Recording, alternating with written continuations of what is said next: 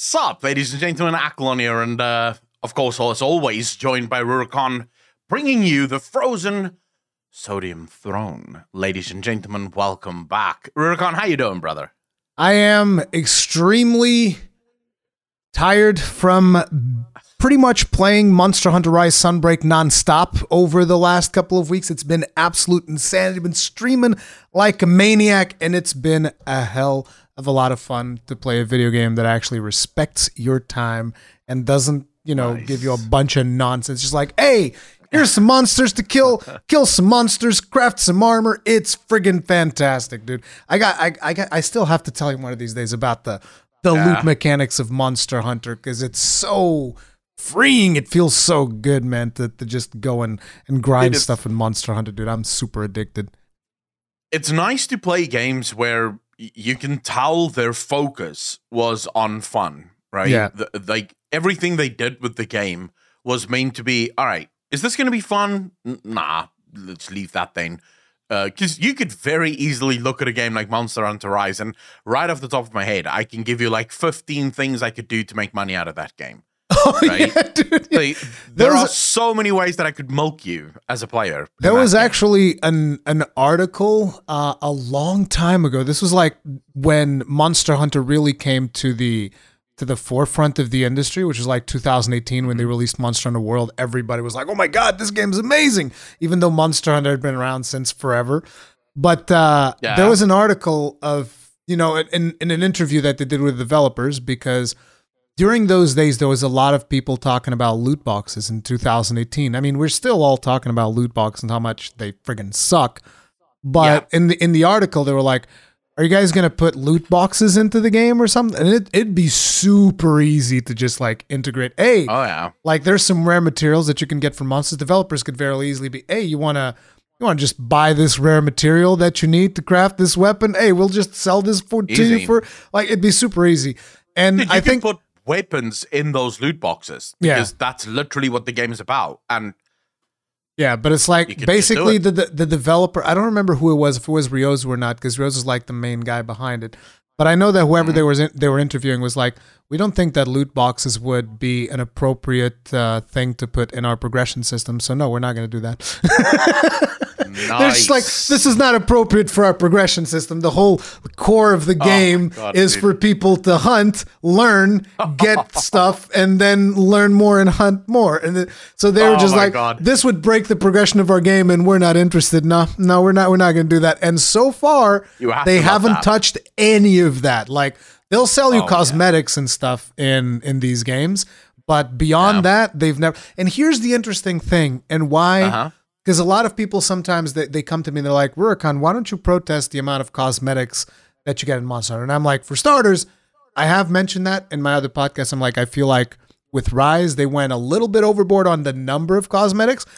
But the interesting thing is that at the end of the day, I always feel that there's better cosmetic options, because you also have cosmetic options in the game that you unlock. They're just like, all of these armors, this is all layered. It's kind of like the World of Warcraft system where you just collect a piece and it's like, okay, now you can apply that to whatever. They have a system very similar to that. It's just you have to craft it. You craft layered armors and then you can apply them. And it's like, I always find that the cosmetic options in the game are usually more interesting to me than the stuff that they're selling for microtransactions. I'm like, I don't care. I like the stuff that's in the game way better. So, and it shows that like they're putting an actual effort in the things that are in the game. So I'm like, whatever, sell microtransactions, do whatever you want, so long as you're not selling power, which they sell none. It's like, it's not even like a slight, like a boost, like zero. There's nothing. There's absolutely nothing. Not even like catch-up gear that can be bought from the shop. They give you catch-up gear for free. Like, for instance, for Rise, before Sunbreak, what they did was, so we know that this is a massive expansion. A lot of people are going to want to play this expansion. And, not everybody might have played base Rise. So we're just going to introduce this new set into the game. And you don't even have to craft it. They just give it to you. And it's like, this is kind of like catch-up gear, basically. You can equip this gear and then beat the crap out of the base game faster and go into the expansion. So they literally just give you catch-up gear, which is, even then, I don't even think it's worth it for people to craft the catch-up gear, because the experience of leveling up is just so much fun. But for the people that do want to burn through the game, the option is there. Yeah, I think it's nice to hear when developers are connected to their players, insofar as the developers respect the product that they're making. And that answer from that developer, whoever he was, that said, we don't think that that would be right for our progression system, means that he respects what their game is all about. And when he looks at loot boxes, the cons outweigh the pros. Yeah. There's just too many cons. Yes, we're going to make money, but in the process, we're going to destroy our progression system. And we don't want to do that. We like our progression system. And it sort of ties neatly into the first topic that I want to discuss. I'm not sure if you wanted to talk about the 100 people in Blizzard first. We got time. I mean, while we're on this, let's just keep going. Yeah. All right. There's an article that came out. I linked you the article as well in Discord. Yeah. I'm not sure if the people on podcast is going to be able to see it. I don't know if you're going to show it to people on video, but I'll give you guys the rundown quickly. It's on Eurogamer.net, and a new study shows that video game market is set to decline year on year in 2022. And the byline of it reads, "It's wrong to assume games industry recession proof." Now, very quickly, just to give people a rundown, when video games became big, sort of in the late 80s, early 90s, there was this belief, and actually the belief held up, that video games are recession proof. We saw that during the 1999 tech bubble that burst. Video game industry kept growing. During 2008, with the financial housing market crisis, video games kept growing. During 2014, with the taper tantrums and stuff, video game market kept growing. During 2018. Before we keep going, though, I just wanted to point out that at some point in those years, I don't remember exactly which year it was, but there was a point at which there was a recession in the video game market, which was around the time that, the whole thing about the E.T. game where they even buried a bunch of them in a landfill. Yeah. It wasn't Nintendo. So I think it was Atari or whatever it was. I think it was actually Atari. Yes. And you're right, Atari. I remember that one of the reasons why this thing ended up happening is because, they kept pushing people, okay, just make more games, make them faster, go, right? Yeah. And what happened? They were just pumping them out. They're pumping them out, not even doing quality control and whatever. And then eventually what ended up happening, a landfill chuck full of ET games, which actually, a couple of years ago, somebody went looking for that because a lot of people this is this urban myth. And they did find them. They found the ET cartridges, which is they filled up a landfill with that garbage. I mean, so here's the thing. Yes, Atari made two mistakes in sort of short succession of one another that led to the video game crash of the 80s. This was mid to late 80s, I believe, is when this happened. But Atari first, you're right. The games were complete trash, oftentimes just sort of reskinned same game, just because they needed new games, because they kept pushing out new consoles. And the Atari consoles literally had zero difference between themselves. The last Atari console that came out was a replica of the one that came before it, with just a new name, and the cartridge slot changed so that the old cartridges wouldn't work on the new one to basically push more game sales, right? And this is what led to the massive video game crash as gamers started to realize, wait, what the fuck? Yep. This is the same shit. We're not getting any graphical increases, although back then, what graphical increases? 8-bit. It's not great, but, we're not getting any graphical increases. We're not getting any performance increases. This is just meant to skin us. This is meant to take our money. And gamers woke up and said, no. The video game went through a massive slump. And then what can be termed as modern video game industry rose up.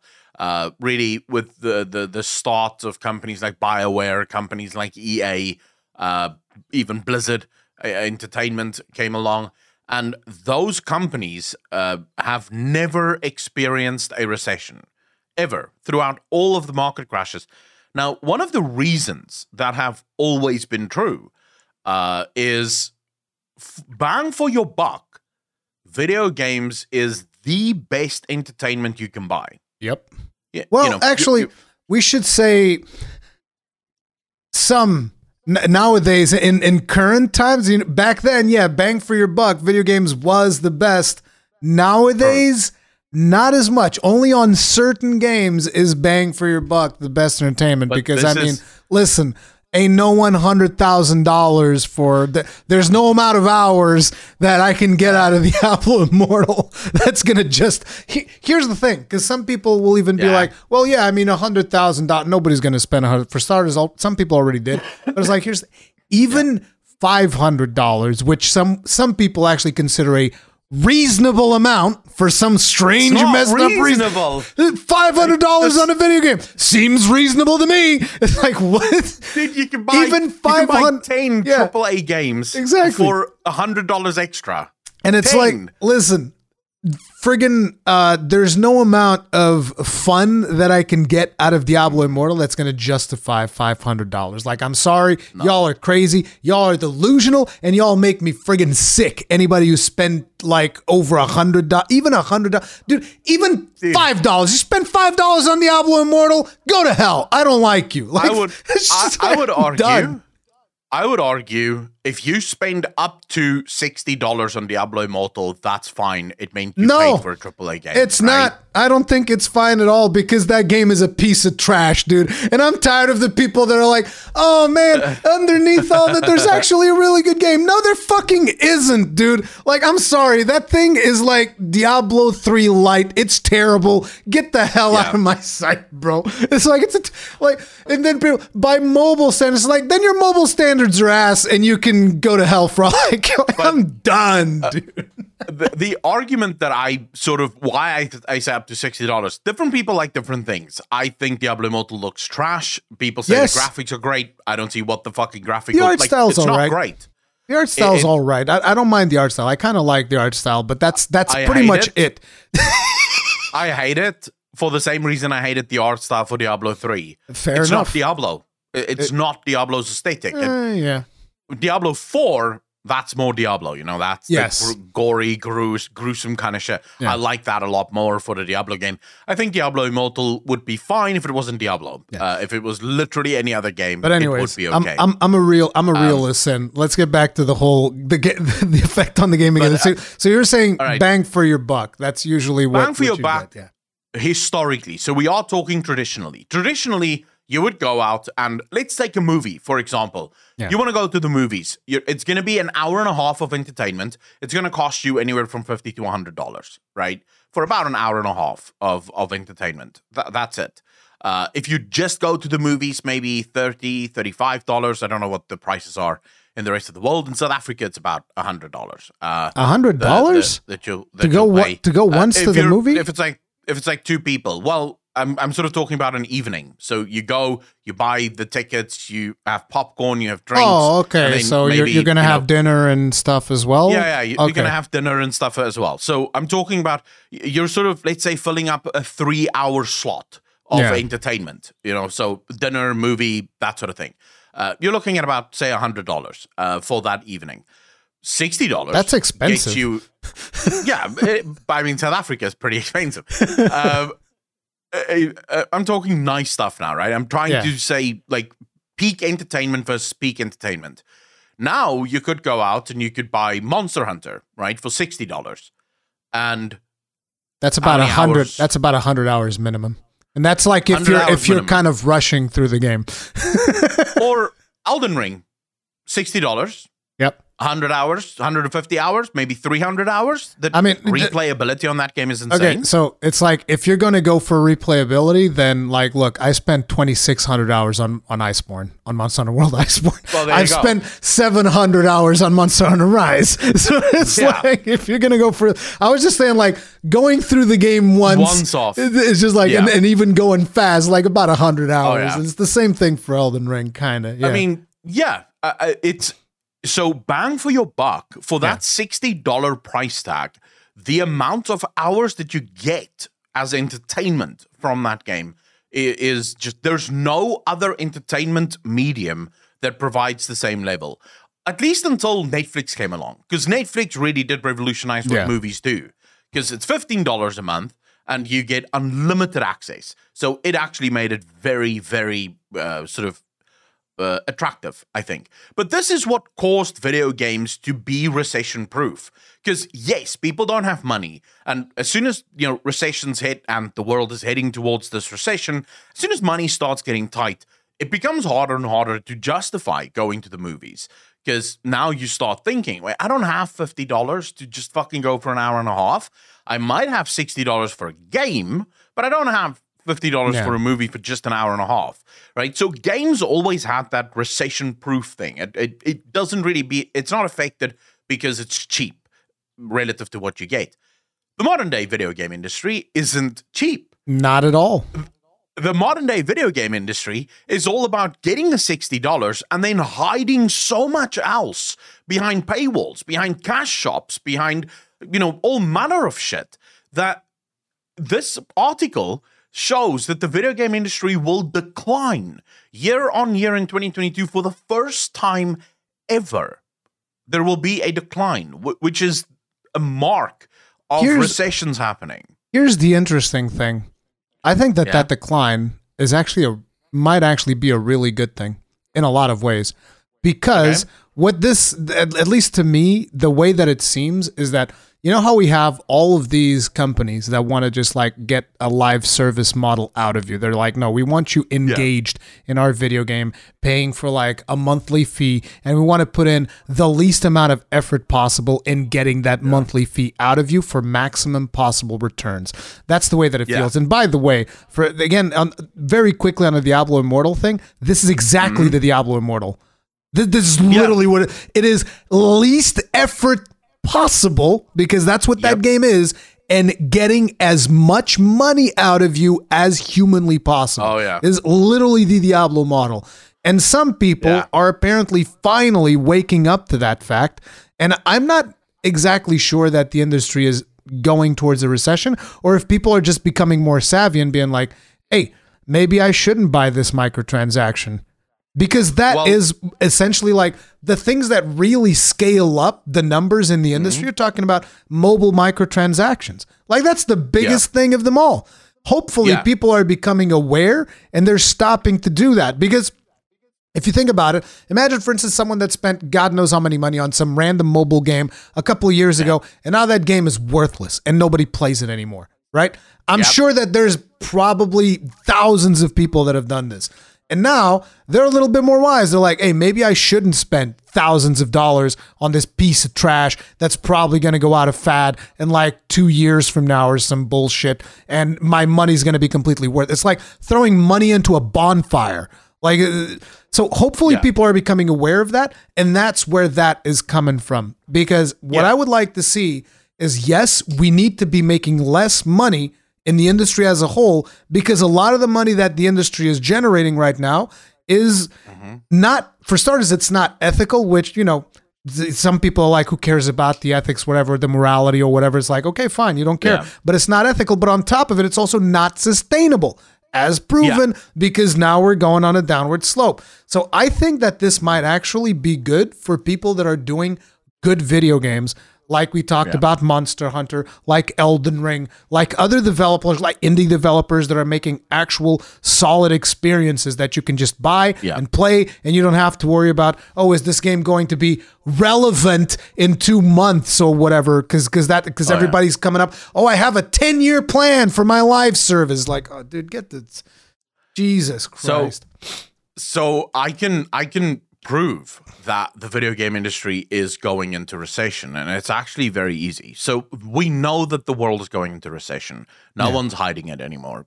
2 months ago, every federal bank and central bank in the world was trying to downplay the risks of recession. The European Bank, literally just said recession is almost unavoidable for Europe. Europe had its first ever, they're considering interest rate hikes for the first time ever in Europe. The Fed, the American Fed, also now basically says, yes, recession is coming and we have to do everything in our power to get inflation down, even if that causes a recession. There's nothing we can do. So the world is heading towards recession. recession means less people have money, and people have less money overall. Now, the video game industry, all of them, let's talk about Blizzard, because that's usually what we talk about on this podcast. So let's talk about World of Warcraft here. World of Warcraft have shifted the way in which they look at their money. This is evident by the fact that in Mists of Pandaria, Blizzard, was it Mists of Pandaria? Yeah, Mists of Pandaria, I think it's Mists of Pandaria. Yeah, Mists of Pandaria, Blizzard stopped reporting on the amount of subscribers that they have in the game. And instead, they shifted to monthly active users as their main reporting mechanism. Beautiful statistic, the MAUs. Oh, yeah. The reason they shifted to this model for monthly active users compared to actual subscribers is because their principal view of how they make their money started to shift. It was no longer important how many people was actually paying the $15 a month. What was far more important is how many people engage with the game enough that they would buy the stuff on the cash shop, because that's where the vast majority of money comes from for Blizzard Entertainment, is the cash shop and the WoW token. This is where things really get hot. Now, in a world where everyone is losing money, like everyone is starting to tighten their belts because people have less money, as fuel keeps going up, as food prices keep going up, and this is the sad thing, is all of this will snowball. So fuel prices are going up because of inflation. As fuel prices go up, food prices will rise because of fuel, but also because of inflation, which means that this is a snowball. Food prices are also going to go up because of the war on Ukraine, because Ukraine exports an ungodly amount of wheat or whatever, and Russia is also making the fuel crisis worse because they also export like a massive amount of gas oil and whatnot, and shit. So all of this is aggravated basically through the war. It on is. Ukraine. It's just exploding. What is already, even without the war in Ukraine, inflation would have happened. The world printed an ungodly amount of money during COVID, and at some point the economy bites back and it goes, all right, let's start our recession. So recessions was gonna happen anyways. They're natural. They have to happen because humans are fucking morons. But anyways, so as people have less and less money, because you're now spending $100 to fill up your tank, right? And instead of buying food in Portugal, obviously, in Europe, it's actually a lot more expensive. Yeah, exactly. But let's say it costs you €150, right, to fill up your car, where it used to cost you, say, €90. That's a lot. That's a massive amount extra, right, that you now pay. I remember filling up like the tank of, and this was with gasoline, which is more, at least it used to be more expensive. I don't know what the prices are like now because I drive electric. But all right. Back in the day, I used to have like a hand-me-down SUV from my mom, and that thing guzzled, right? Like it drank a lot, and it had a big tank. I used to be able to fill that sucker up with gasoline for 50 bones, 50 euros, dude. And it would fill up the tank. Those were the days, man. Those were the freaking days. So let's say, right? Let's say it was $90 a year ago to fill up your car. It's now $150. Let's say going to the supermarket, you used to spend €30 to buy all the food that you need for the month. It's now $100. That extra money that you're spending leaves less money for entertainment. Yep. So the money that you would normally have used to buy a cash shop mount, you're now using to buy food, right? And the cash shop mount is not going to take precedent over your food. You need to eat, and therefore you're not going to buy as much on the WoW cash shop. Now, Blizzard have thousands of employees working on World of Warcraft and in Blizzard in general. The company is 7,000 developers strong. 7,000 people works for Blizzard Entertainment. Most of those jobs are created because of the revenues generated on cash shops, not on the $15 a month that people pay to actually play the game. This means that as the cash shop starts drying up and fewer people are actually paying their $15 a month price tag, those people are going to have to be fired. Companies like Blizzard are going to be in a fucking nightmare situation because the money's drying up. People don't have the cash to spend on cash shops, but you have your entire business model based around the endless wallets of your consumers. Yep. They're ATMs, but the ATM's dry. So you're fucked. The worst part is that we all knew that I think that anyone who took any time to look into the industry, we all knew this business model was unsustainable, particularly as more and more companies start coming into the arena and saying like, oh, we're going to make a live service model, and we're going to make a live service model, and we're going to make an MMO, and we're going to make an MMO. And then you see them drop like flies. You see them drop like flies all of the friggin' time.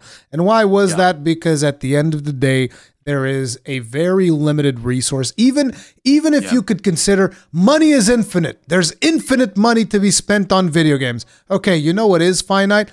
Time. There's not enough time to play all of these games. And another finite resource is humans. There's not enough gamers to play all of these games. There's too many live service games out there, which is why I'm always happy when a game is like not a live service. Like some games should be live services for sure. Yeah, that's fine. A lot of games shouldn't. Like, I just want to give you a quick little anecdote here. Do you know that a while ago, there was someone who made a Reddit post wishing that Monster Hunter had a season pass? I was like... Okay.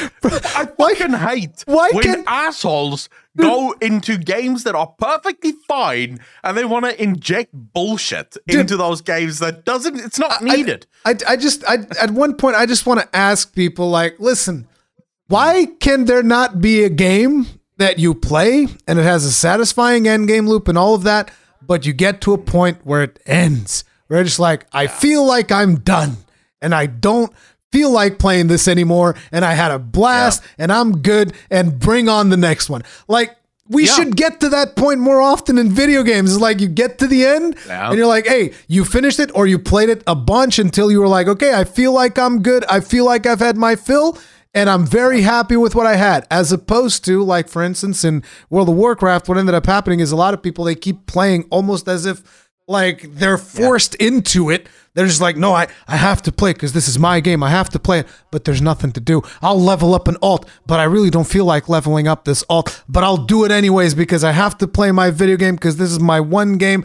and I have to play it until the wheels fall off. It's like, dude. The beautiful thing. So just go play something else. I watch a guy every single week. I watch his podcast. He's an economist called Peter Schiff, right? And he is a massive fan of recessions for a good reason. He likes them? When I say fan, he's like, this is great. People are in the misery. I love it. It's not so much the misery. Like, he explains it actually. Recessions are natural because humans are stupid, right? Recessions happen because we create bubbles. Governments print a shit ton of money. This money is then used to create bubbles. These bubbles have to pop, and that's what we call recessions. If governments didn't print as much money, we wouldn't have as many recessions. But what recessions do, and why he's such a fan of it, is it forces people to be rational again. It forces people to go, wait a second, what the fuck have we been doing? And this is going to happen in the video game industry as well. This is going to happen with things like World of Warcraft. As your money gets tighter and tighter every month, there's going to come a point where you're going to ask yourself, is this worth my $15 a month? Like, is this worth it? And once that happens, I think there's going to be a slew of people that actually end up quitting World of Warcraft just because they can no longer really justify that $15 a month price tag. I'm surprised. It's just too much. I'm surprised that after people like did Castle Nathria and they kept grinding like the Maw for that ungodly drought that there was in WoW, I'm surprised that more people didn't just look at that and went, bro, I'm spending $15 a month to do 20 hours of chores every week to have actually like maybe 2 hours of fun. You're paying a company to do virtual chores for 20 hours for 2 hours of actual fun that concept is so weird to me because like the moment that I was just like, okay, so let's analyze this. For me, I was like, okay, so I play about maybe 4 hours of Mythic Plus a week, and I'm spending like 20 hours doing like really the most asinine quests known to man in the most asinine zone that they've ever developed. 20 hours of chores a week in order to support my 4 hours of Mythic Plus a week and whatever I did in raiding, which is probably like, I don't know, 2 raid nights, maybe 2 hours, like 8 hours of fun, 20 hours of chores. It's like, dude, the balance ain't right here. I'm out. Yeah. I was just like, I went to my raider and I'm like, hey, can you find a replacement for me? And he's like, yeah, sure, fine. I'm like, okay, bye.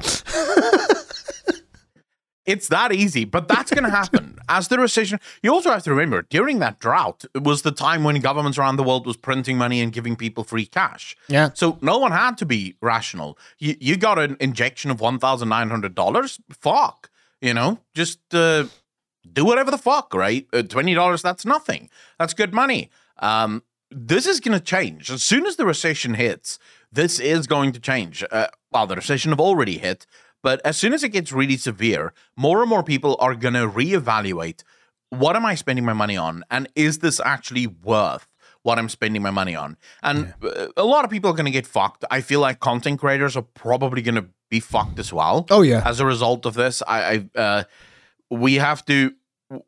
because if you're not very good at what you do and your audience doesn't view you as a viable element of entertainment within their budgets, you're losing that money, right? The $5 that people are giving you on Twitch, they're going to take that money and spend it somewhere else because they're going to have limited $5 and they're going to want to spend it on something or someone that gives them the most. But the biggest winner of all of this, because I predict, this is a prediction, people can write this down, I might be wrong, I might be right, who knows. I predict that we're going to see the closure of at least 80% of the AAA video game industry by the end of this recession. 80% is too much. 80% is way too much. I would say like maybe 30 to 40. 30 to 40, if that. The reason I think 80% is we're not dealing with a whole bunch of companies here, right? We're dealing with EA, Ubisoft, Blizzard Entertainment, and Activision, Take-Two Interactive, who else? Like massive AAA companies. You could probably say Epic Games, although they just have the one game. Epic Games is going to be just fine. Yeah, Epic Games. I don't really count them as a AAA gaming company, just because they do the engine for AAA companies. They're like Valve nowadays. They're kind of like Valve. Yeah, pretty much. Steam and Valve is going to be perfectly fine. Like that company is going to continue making money, and there's a reason for that. But, then you have a bunch of AAA companies in the East that I think is going to get fucking ruined. Like all of those like gotcha games, all of them are fucked. Good. The mobile gaming industry is fucked at the end of this recession. Dude, listen, let me tell you right now, and I know that this is going to piss off a lot of people. Listen, if Diablo Immortal gets fucked, good. If Genshin Impact gets fucked, good. If more gacha games get fucked, good. If more loot box games get fucked, good. That'll actually make me happy. I'll be here with a big smile on my face reading about Genshin Impact reports massive losses, and I'm like, I'm so sad. You see, the reason we can know that it's gonna be a lot, 80% might be hyperbolic, but that's my suggestion. My prediction is about 80% of the AAA gaming industry is gonna get ruined at the end of this. But we do have historical ways of looking at it and sort of determining whether or not this is true. Historically, the companies that got wrecked, and I mean wrecked to the point of no longer existing during depressions and recessions, have been companies that provided little to no real value. So, companies that, for example, social media companies, they don't really provide any real tangible value, which means that a lot of them are going to get wrecked. Something like Twitter, for example. Think about the actual value that Twitter provides. It's zero. It's a place where people scream and yell at each other and say stupid shit. YouTube at least has it's a lot of entertainment. Entertainment is good. And also educational. There's a lot of things people learn on YouTube, so it's probably going to survive. It's probably going to be fine. It's going to be tough, but it will probably be fine. Twitch is pure entertainment, so it really depends on how much onus people put on entertainment. Twitch has been doing so many missteps. Like, I'm surprised they're still going on strong. To be fair, I'm right there with you. But Twitch might be fine. Might, I say. Video games. Let's talk about video games. Does a cash shop mount have any real value. No. We're talking like physical, tangible value. No, it doesn't. In recessions, people do not spend money on things that do not offer real value. The video game industry is propped up on valueless transactions. Dude, that's why Dragonflight's releasing in 2022. So that they can get your money before the recession hits at its peak. That's why. I would not be surprised. I would not be surprised. Oh they my have God, analysts. dude. I mean, they have analysts. Their analysts have probably predicted this. They probably know that it's coming as well. The issue for the video game industry is most of these companies become so large, it's like trying to turn around a cruise liner versus a motorboat. A motorboat is agile. It can go wherever it wants. A cruise liner, if you want to turn towards there, you better start doing it miles ago, right? Because it's not just going to go, fucking, there we go, hard right, right? Hard right takes like 2-3 hours of hard righting in order to get to the new direction. So this is the video game industry. It's too large, too propped up on fake value. It's going to get ruined. If it's not 80% of the companies that closes down, it's definitely going to be, they're going to get butchered. They're going to lay off half their staff, if not more. They're going to cut back to the bare minimum. You're suddenly going to start seeing games like World of Warcraft again start caring about subscriber numbers because that's the only number that actually still earns money. You're going to see live service games get wrecked. They're going to get destroyed. But you know who is fine in all of this? Who is going to be perfectly good? Indie. Yeah, indie game. Yeah.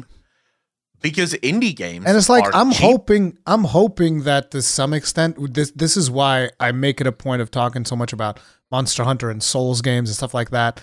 It's because I'm hoping that at least these developers are able to weather the storm because they are providing actual value to consumers. Like, here's an actual video game that you can play. And there's actually a discussion to be had because, like, this is something that I feel like I think Asmongold might have touched up on his topic in his stream a lot of times, which is the whole concept of comfort games. It's one of the reasons why not many people go out of their like comfort zone to play something like a Monster Hunter or like a Dark Souls because it's hard to learn. Right? When all you've played is World of Warcraft or some other online video game where, you know, oh, this is my comfort game. I know how to play this game. And then you have to play another game. There's a period there where you're like, let's say it's 3 hours for some games, 5 hours for others where it's like, oh man, this game sucks. This game's terrible. I experienced this with Elite Dangerous where I requested a code from the developers. They were kind enough to send me a code.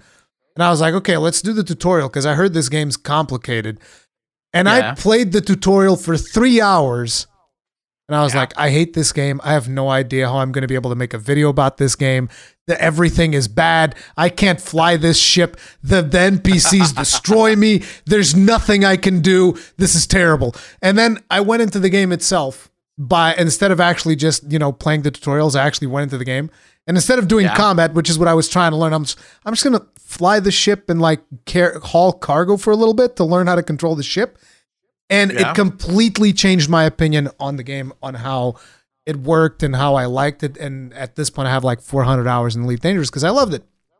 But that's the thing. Overcoming that moment in a lot of these video games of like those 3 hours where you're just like struggling with the controls and trying to learn and you can't figure it out. And overcoming that moment is such a huge barrier that a lot of people will put in like 10 minutes of effort and like, this sucks. I'm going to go play World of Warcraft again. And this is a huge problem in the gaming industry that people will not leave their comfort zone. They will just straight up stay in their comfort zone and not even try like a different video game to save their lives. Yeah. And this is why a lot of these games kind of just rely on you. Oh, you want something familiar. We're going to keep feeding you little driplets of content, and you're going to keep playing this game until the end of times. You know, there's not necessarily something wrong with that, but it would be much healthier for people to actually check out some of these other games that, you know, might have some more interesting experiences for them, even though it takes them out of their comfort zone. It's like, look, it's a 3 hour time investment that you put in to learn a new game that's going to bring you maybe 50 to 100 hours of fun. It's just like, think of it like that and get out of your comfort zone, because this is why a lot of these companies have been able to stay the way that they are and do things the way that they've been doing, because people don't leave. Like one of the things, one of the best things that could have happened to World of Warcraft in recent years, and I know that a lot of people are going to disagree with me on this. They're going to be mad at me for saying this. But listen, one of the best things that could have happened to World of Warcraft in the last couple of years is Asmongold stopped playing it for a good long while and went to play another game. That is one of the best possible things could happen, because people are like, hey, maybe I'll check out Final Fantasy 14 as well. Maybe I'll check it out. And now all of a sudden, Blizzard's like, oh, we got to hire 100 people. We got to make more content, because like people aren't happy with the amount of content that we're making. It's like, dude, it's like these companies just rested on their laurels. And I'm not just talking about Blizzard. There's like hundreds of companies like that. They just literally just sit on their laurels and like, we don't care. Minimum effort, the MVP, the minimum viable product. We put it out there. People play it and it's fine and everybody's happy. And now all of a sudden they're actually having to compete, which is a good thing. And another thing that I wanted to bring up to this, which is another topic that we have, is how did we get there? How do we get here? How do we get to the point where this industry is coming up on a recession? And it is another topic that you wanted to bring up, which is self-regulation. This industry did not regulate itself, despite always being like, oh yeah, we want to self-regulate. We want to self-regulate. You can't regulate your way out of a friggin' corridor with no exits. Just like there's a straight corridor. You can't regulate your way out of there. Yeah, I'm not even making sense. I'm not always for regulation. I feel like regulations are more often missed than hit, and at the best of times they're hit and miss, right? Because let's be fair, politicians aren't gamers. They don't have a fucking clue what they're doing with our industry. So their regulations, my country, just for a quick example here, my country just banned anyone under the age of 10 from playing video games alone. Like, you're not allowed to play video games if you're under 10 alone. Perfectly fine on the face of it. But then you hear about the arguments that they make around why children aren't allowed to play video games of any age, even if a game is appropriate for all ages. And it's like, dude, do you guys even play fucking games? Like, seriously, games that are marked for all ages tend to be games that have zero violence, like none of it, because they say, yeah, even if the game is marked for all ages, if there's any sort of killing or any sort of robbing or anything like that in the game, then it's not appropriate for under 10s. And it's like, yeah, literally no game that has violence or robbing in it is appropriate for all ages. Like, those games usually come with PEGI 13 or M for mature. What are you talking about? You know, so governments don't have a fucking clue. So I'm usually against regulation from the government. But the problem is that, and yeah, this is another article. It actually comes from Vice this time. And it uses Diablo Immortal to prove that the video game industry have failed to self-regulate. It was supposed, this is what it promised. It said, look, because there's so much competition within our market, we don't need regulation. Because we're going to keep each other in check. You know, we're going to keep each other in check. We're going to make sure that other companies don't do scumbag stuff because there's so many of us. Yeah. What ended up happening is all of them together decided, let's be scumbags, right? And that doesn't work. That's like going to the crime syndicate and being like, hey, you guys can, like, regulate regulate your crime. It's like don't be too criminal, you know, just criminalize a little bit. Just don't be too obvious about it. Dude, and companies are like, no, we're gonna basically they started pushing it and pushing it and it was slow. It was like the old boiling frog. They just kept pushing. And the worst part about the thing that gets me the most isn't even that companies are being scumbags, because that is obvious. They've completely failed to self-regulate. They have no control whatsoever. They want all the money in the world. And here's the thing. That's what you've come to expect from a lot of these companies. And in a certain way, I don't want to say that's fine, but it's like, I expect that. I expect them to be scumbags. The worst part, the thing that got me the hardest, is that there's people in the community defending them. And oh my God, it drives me up the goddamn wall when people come to me telling me about how much value there is in Lost Ark. And I'm like, God damn, dude, I can't, dude. I just can't. If I have to listen to one more person justify a loot box or some kind of other predatory monetization in literally any goddamn video game, I'm going to go ballistic because people have become such friggin' sheep because they can't recognize that there's so much more value out there in so many video games. And they're like, no, I'll just play this. It's free to play. So, I put in like $200 and it's fine. It's like, oh, you idiot. God. The answer to this is rather simplistic, right? And it goes back to Peter Schiff. It goes back to the markets. Recessions happen because of irrational behavior. Yeah. Someone that tells you that Lost Ark has value and that's why they're spending $1,000 a month on the game is irrational. It's an irrational human being that can't appropriately apply value to the thing that they're doing, which is what we saw with the markets. Tesla at one point was what? Almost $6,000 a stock or some shit like that. We can't buy Tesla stock in South Africa, so I'm not entirely sure what its exact price was. I do know that it was incredibly overpriced to the point where Elon Musk asked people to stop buying stock because he realized if the market crashes, I'm bankrupt. I can't pay you back. Because you've completely overpriced my fucking company to shit. Tesla is the smallest electric vehicle manufacturer in the world, and yet it's the highest priced in the world. So even Elon Musk was like, dudes, fuck, calm down, like Christ. He sold a bunch of his own stock, trying to basically hedge his own bets. To try and force the market to go, oh, wait, let's pull our money out. Let's lower this fucking price. It's like, look, I'm not going to put too much faith on this stuff that Elon Musk does with the stock market when that guy pumped and dumped Dogecoin. And he did a bunch of shady stuff in the stock market. Dude's like, Dogecoin to the moon. And then he sells. And then a couple of days after, Dogecoin to the moon again. And then he sells again. It's like, dude, must be nice. I mean, the fact of the matter there is I don't blame Elon for that. It's legitimate. I actually made a ton of money off of his Dogecoin to the moon because I would buy in and then I would sell before it fell. You'd buy the dip and sell the rip and let's go. Yeah, because I'm not a moron. I know that Dogecoin isn't going to the moon. The coin is completely useless. But hey, if people are stupid enough, they should lose their money. It's as simple as that.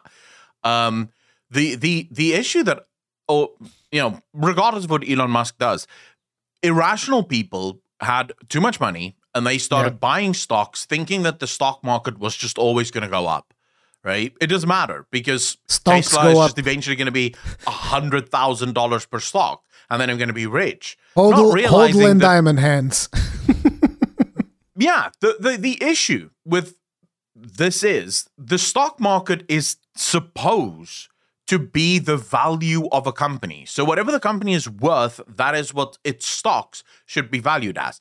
This is why someone like Peter Schiff loves recessions, because it resets it to its value. It takes all of those irrational people that just threw money at it thinking it's always going to go up, and it basically wipes them out. It says, well, fuck you. You're losing everything. So does that mean we're wiping out whales from free-to-play games? Because I'll be happy about that. Yeah, screw them whales. You get nothing. I think a lot of whales are going to get wiped out because a lot of these whales are also people that would be buying stonks and using the money from stonks in order to buy bullshit in cash shops. Good. But more importantly, recessions force people to become rational again. It forces people to look at what they're spending their money on and ask, is this necessary? Is this something I need? The video game industry is completely hopped up and hyped up on things that no one needs. It's built upon a foundation of sand. It is going to crumble like fuck. Indie games are going to be fine because, contrary to popular belief, indie games do actually regulate themselves because there is a shit ton of competition within the indie market. Just go on Steam, look at the amount of games that come out every single day. And as soon as one game comes out doing something good, there's about 5 other indie companies working on the same concept, trying to make a better version of the one that you just made, right? So ultimately, this is true. This is evidence of the fact that you have things like RimWorld, things like Oxygen not included, technically same game, same concept, just made by two different companies trying to compete with one another. So they try to keep each other in check. I don't know what the future is for regulation, because I don't think the government is going to be able to. I think these companies are going to crumble so fast that regulation isn't even going to be needed. And I foresee, you said that you hope Dark Souls games or Souls games will be fine. I think they will. I think companies like CD Projekt Red probably going to be fine, because this is another company that historically have refused to put cash shops in their games. They've basically worked on the model of you pay $60, you get the game. That's it. Any game that does that, any company that does that is going to be fine, because people will always have an extra $60 a month to, buy a video game that they can play for the next 100 or 150 hours. And also, think about Souls games. FromSoft. FromSoft doesn't bring out 5-6 video games a year. Nope. They bring out one game maybe every 3-4 years, something like that. I don't remember the actual release dates. My memory is terrible, but they've been pretty consistent. I think it's like 2 years, maybe 2-3 years, something like that. Yeah, which means they spend a lot of time on their video games. They spend time, effort making sure that game is just right. And then once that game is right, that's when they launch it. Those companies are going to be fine. I think Microsoft is going to be the biggest winner out of this recession. Oh, yeah, with freaking Game Pass. Oof. Oh, my God, dude. $15 a month, the same as a Netflix subscription. Over 200 games available for free. By the way, not an ad. I'm not paid for Microsoft Game Pass. I just love that fucking service. There's so many games on there. I just wish Dark Souls would come to Xbox Game Pass. That would be so fucking cool. I'll tell you something, though. It's like I have a huge respect for Game Pass, but it is not it is not the way that I like to consume video games. I like because the thing about things like Game Pass is that games go in and games come out. It's like Netflix, right? It's like if I play a video game that I liked, I want to have that video game forever. And I know that you have the option to buy it, discount, all of that stuff, but it's like I just like owning it. Like I told you, I love physical media, even though physical media is so steep on the decline right now that it's whatever, right? Like, you own the disc, but you have the day one patch. Nope. Well, if the servers go down, you're kind of screwed either way. But it's like I just like owning the games that I like and always having them available and not having to worry about, is this the time that the game's going to go out of the service and then I can't play it anymore and blah, blah, blah. So, yeah, but I have massive respect for the Games Pass service. I think it's really cool. You see, I like it because it gives me... There's a couple of games on Game Pass that I actually own. So Outer World, for example. I love that game so much that I just bought it, as well as its DLCs, because obviously I bought it before Microsoft bought the company that makes it, Obsidian, I think it is. Yeah, Obsidian. So I bought it. Yeah, I bought it before Microsoft bought Obsidian, which kind of now looking back, I'm like, what the fuck? I spent money on a game that's never leaving the Game Pass ever. Yeah, pretty much. But it's fine. I have the game, I have its expansions. But yeah, $15 a month, you get massive discounts on the games if you want to buy them. If you want to, check them out and then maybe love them. And there's been games. This is the one thing that I love about the Xbox Game Pass. It's not a commitment. If I stop playing a game and I hate it, just uninstall it. I didn't make any commitment. And you see, this is what the modern days MMO are competing with, right? Because for their $15, people can be like, I can go grind Torghast every week and, play a little bit of this. Or I could have access to 200, 300 games on Game Pass and play one of those.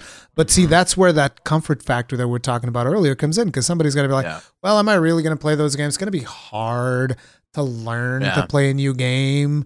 It's going to be hard. And I could just sit here and grind Torghast again, or do a raid, or, go do some stuff in Zereth Mortis for my $15 a month. It's like, hey, fair game, dude, whatever. But, that is what they are competing with. And this is why, you have Final Fantasy XIV, they are investing big back into the game. There was a live letter recently talking about the content that's going to be coming for patch 6.2. And the amount of content that they're putting out on this patch is wild for many reasons, but one of the reasons I is haven't watched it, so don't spoil it.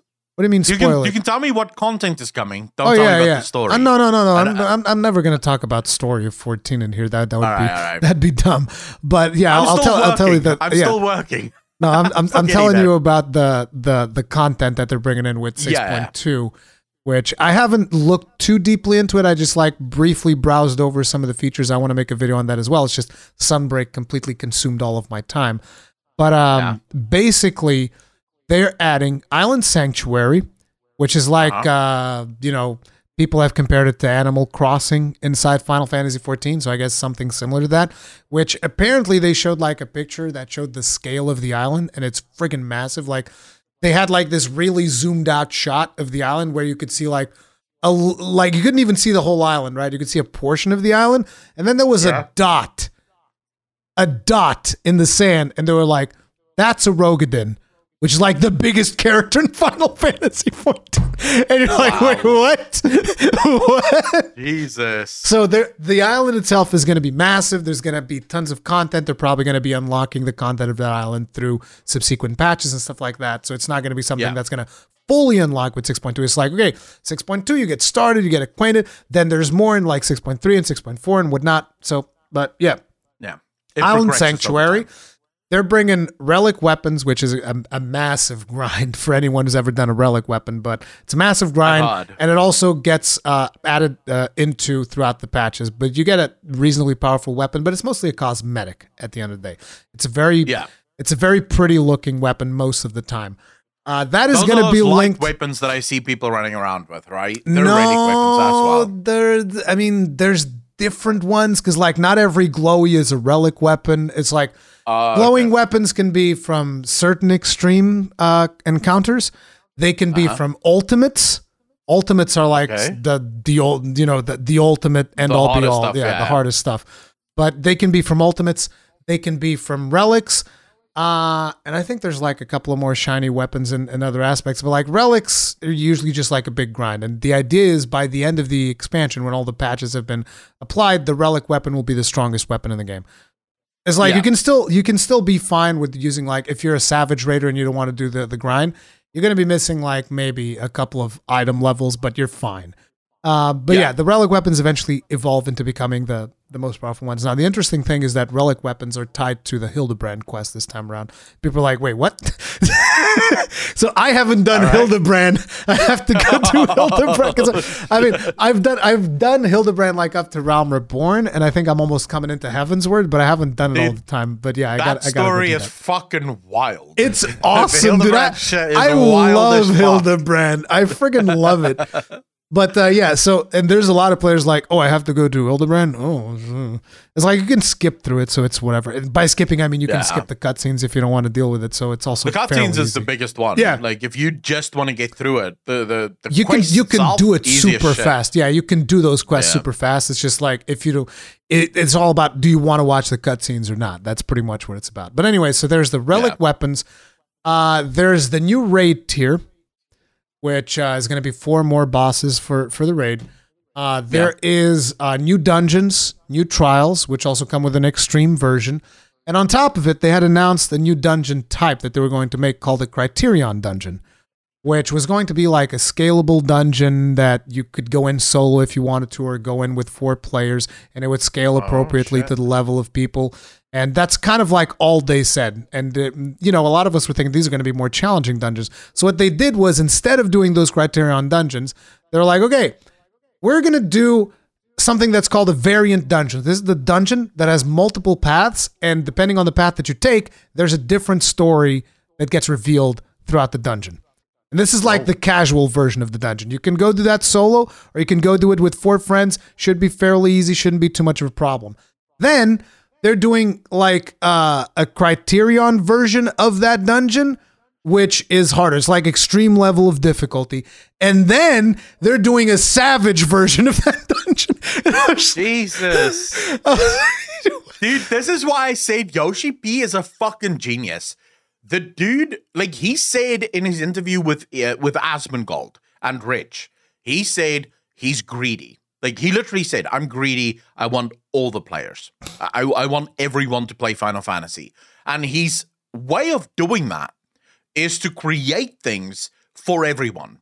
So that whenever you want to play Final Fantasy and you're a raider, there must be raids for you. But if you're a very casual player, there must be casual content for you. This is, in my opinion, Final Fantasy's first steps towards most likely what we know as Mythic Plus in World of Warcraft. Yeah, exactly. This is going to be the next step. This is their version saying, okay, we see that Mythic Plus is very popular in World of Warcraft. And one of the reasons Mythic Plus is so popular, people like smaller groups. I myself am a huge fan of Final Fantasy raiding because it's 8 people. It's 8. It's me and 7 other people. You can be friends with those people. You can laugh. It's much easier to organize. It's so much more fun than massive 20-man dungeons or raid. Yeah. So people love the smaller content. Final Fantasy is going, right, let's give these people that love dungeon content more content to do so that we can get those players in as well. And if they ever do, one of the most commented things on most of my Final Fantasy videos are people saying, dude, I would love to play Final Fantasy, but they don't have a Mythic Plus, and that's all I do in WoW. Yep. So I won't play Final Fantasy. As soon as Final Fantasy locks in a Mythic Plus version, there are so many people that's walking over to FF14 to check it out for the first time, because now there's that type of content as well. Every single time that I've talked about, whenever we're talking about live letters, whenever we're talking about announcements that are coming, my most requested feature is always like, can I get something like a Mythic Plus? And the thing was, Yoshi P had already said, look, we don't have the budget for Mythic Plus. We can't do that. So we're not going to work on that. Yeah, but it seems they have the budget now. Yeah, and so it was like one of the first things, like, yeah, here we go, Savage Dungeon. And I was like, dude. So the biggest thing is, so far that's one dungeon, but it's like, I'm assuming if the reception is good, they're going to put like significant effort behind developing more and more. And that's just going to be like, so, and there's more content that I don't even know about. Like there's going to be a new Beast Tribe added as well for Gathering, I believe, the Omicron Beast Tribe. There's going to be new quests for Tataru, which is complete casual content. There's going to be more MSQ. And it's like, this is one patch, the ridiculous amount of content that thing is going to bring. And I find it interesting that, there's been a discussion not that many weeks ago that there are some players that, I'm assuming these are people who probably came over from World of Warcraft. And they're like, there's not enough content in 14. And it's like, oh, what do you mean? The thing is like you can run out of raids eventually. Yeah. And that's fine. It's like, hey, look, you did all the raids. Hey, it is what it is. And it's like, if your thing is just raiding, hey, maybe you've done everything. Hey, maybe you've done ultimates. Maybe you don't want to do ultimates. I don't know. It depends on everyone's ambition. But it's like an ultimate is going to take your average raider a significant amount of time to progress through. But it's the same content over and over, right? So people are like, oh, ran out of content. It's like, how have you ran out of content when I've been playing this game since 2019? I still haven't run out of content. It's just, there's a lot of times I'm like, I don't feel like doing this content right now. So guess what? I stop playing, I play something else, and I come back. But the content's there. There's hundreds upon hundreds of hours of content in the game. It's like, it's confusing. But this is sadly, this is something for WoW players. And they'll get over it eventually as they realize that Final Fantasy isn't WoW. Yeah. And I think they're going to figure it out with Dragonflight. Like, Dragonflight is going to rewire a lot of WoW players. The reason WoW players say there isn't enough content in Final Fantasy is because for WoW players, these were the same people that complained that there's not enough to do in Zereth Mortis. Even though Zereth Mortis, by every measurement, is one of the best endgame zones Blizzard have produced in a long time. I won't call it as good as the Mist of Pandaria ones, but it is a good endgame zone because everything in there is completely optional. You can or you don't have to. It's really up to you. WoW players are a little lost whenever things aren't forced. Whenever there's not a list that tells them, do this, then do this, then do this, then do this. You must do all of these things every single day. They're lost because they don't know what it's like to log into a game where the game goes, play.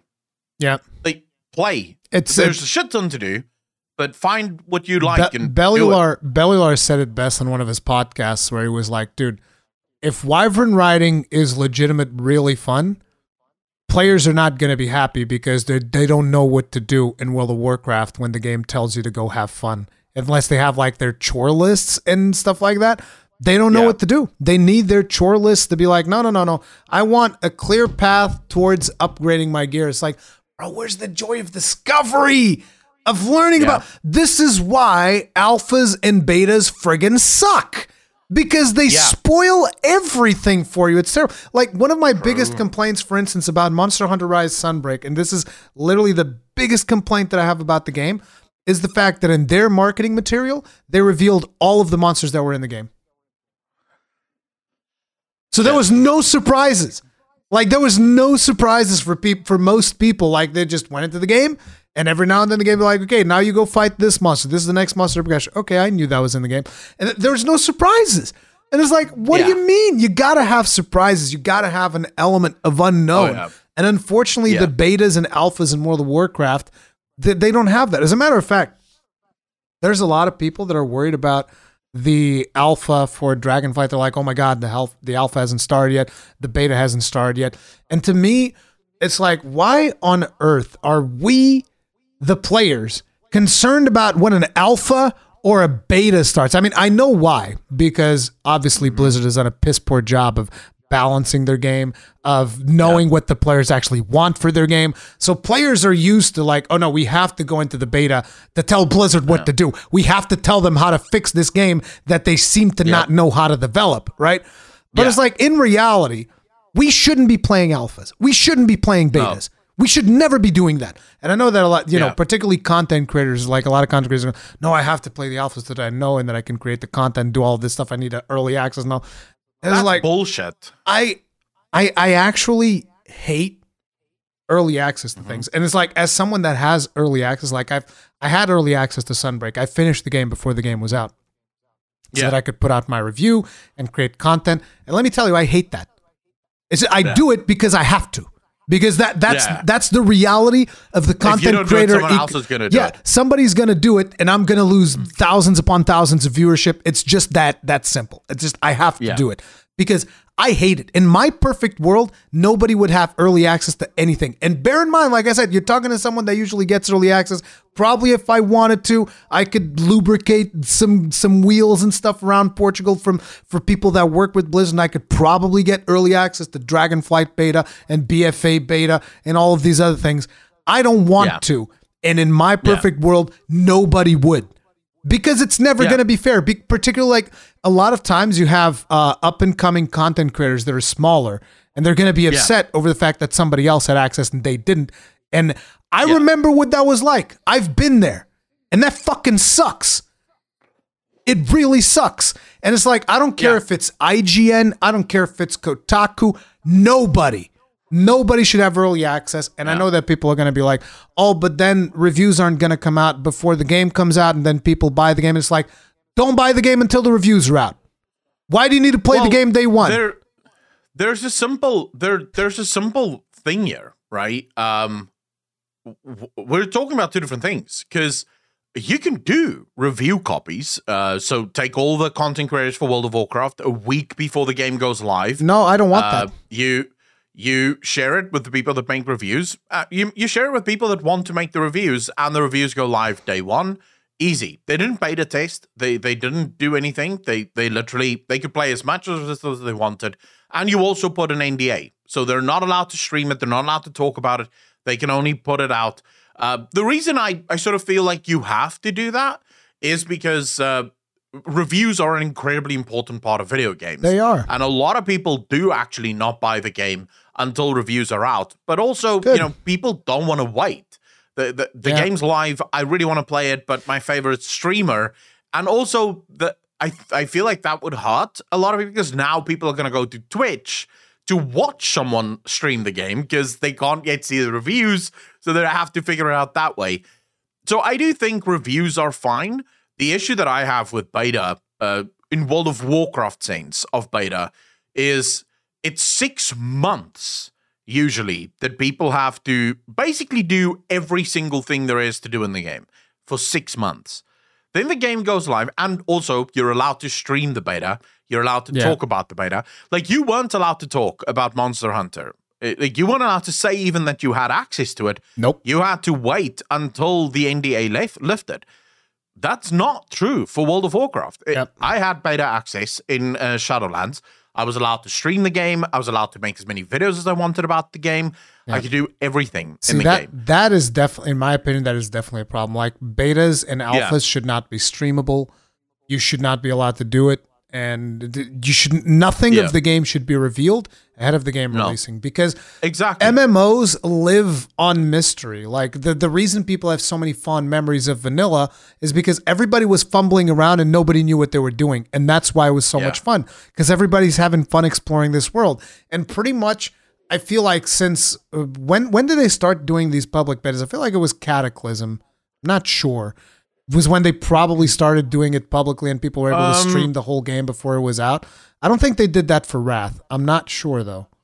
I think it was Cataclysm. I genuinely can't remember. The reason I say South Africa's internet was just good enough to play the game, not watch Twitch. The reason I say I have no idea. The reason I say I think it was Cataclysm is because if I remember correctly, that is when Total Biscuit was granted access to stream and play, and well, not stream. I don't think he was streaming, but like to make videos about the game before the game was out. As a matter of fact, an interesting little factoid: Jesse Cox's original account was actually called OMFG Kata.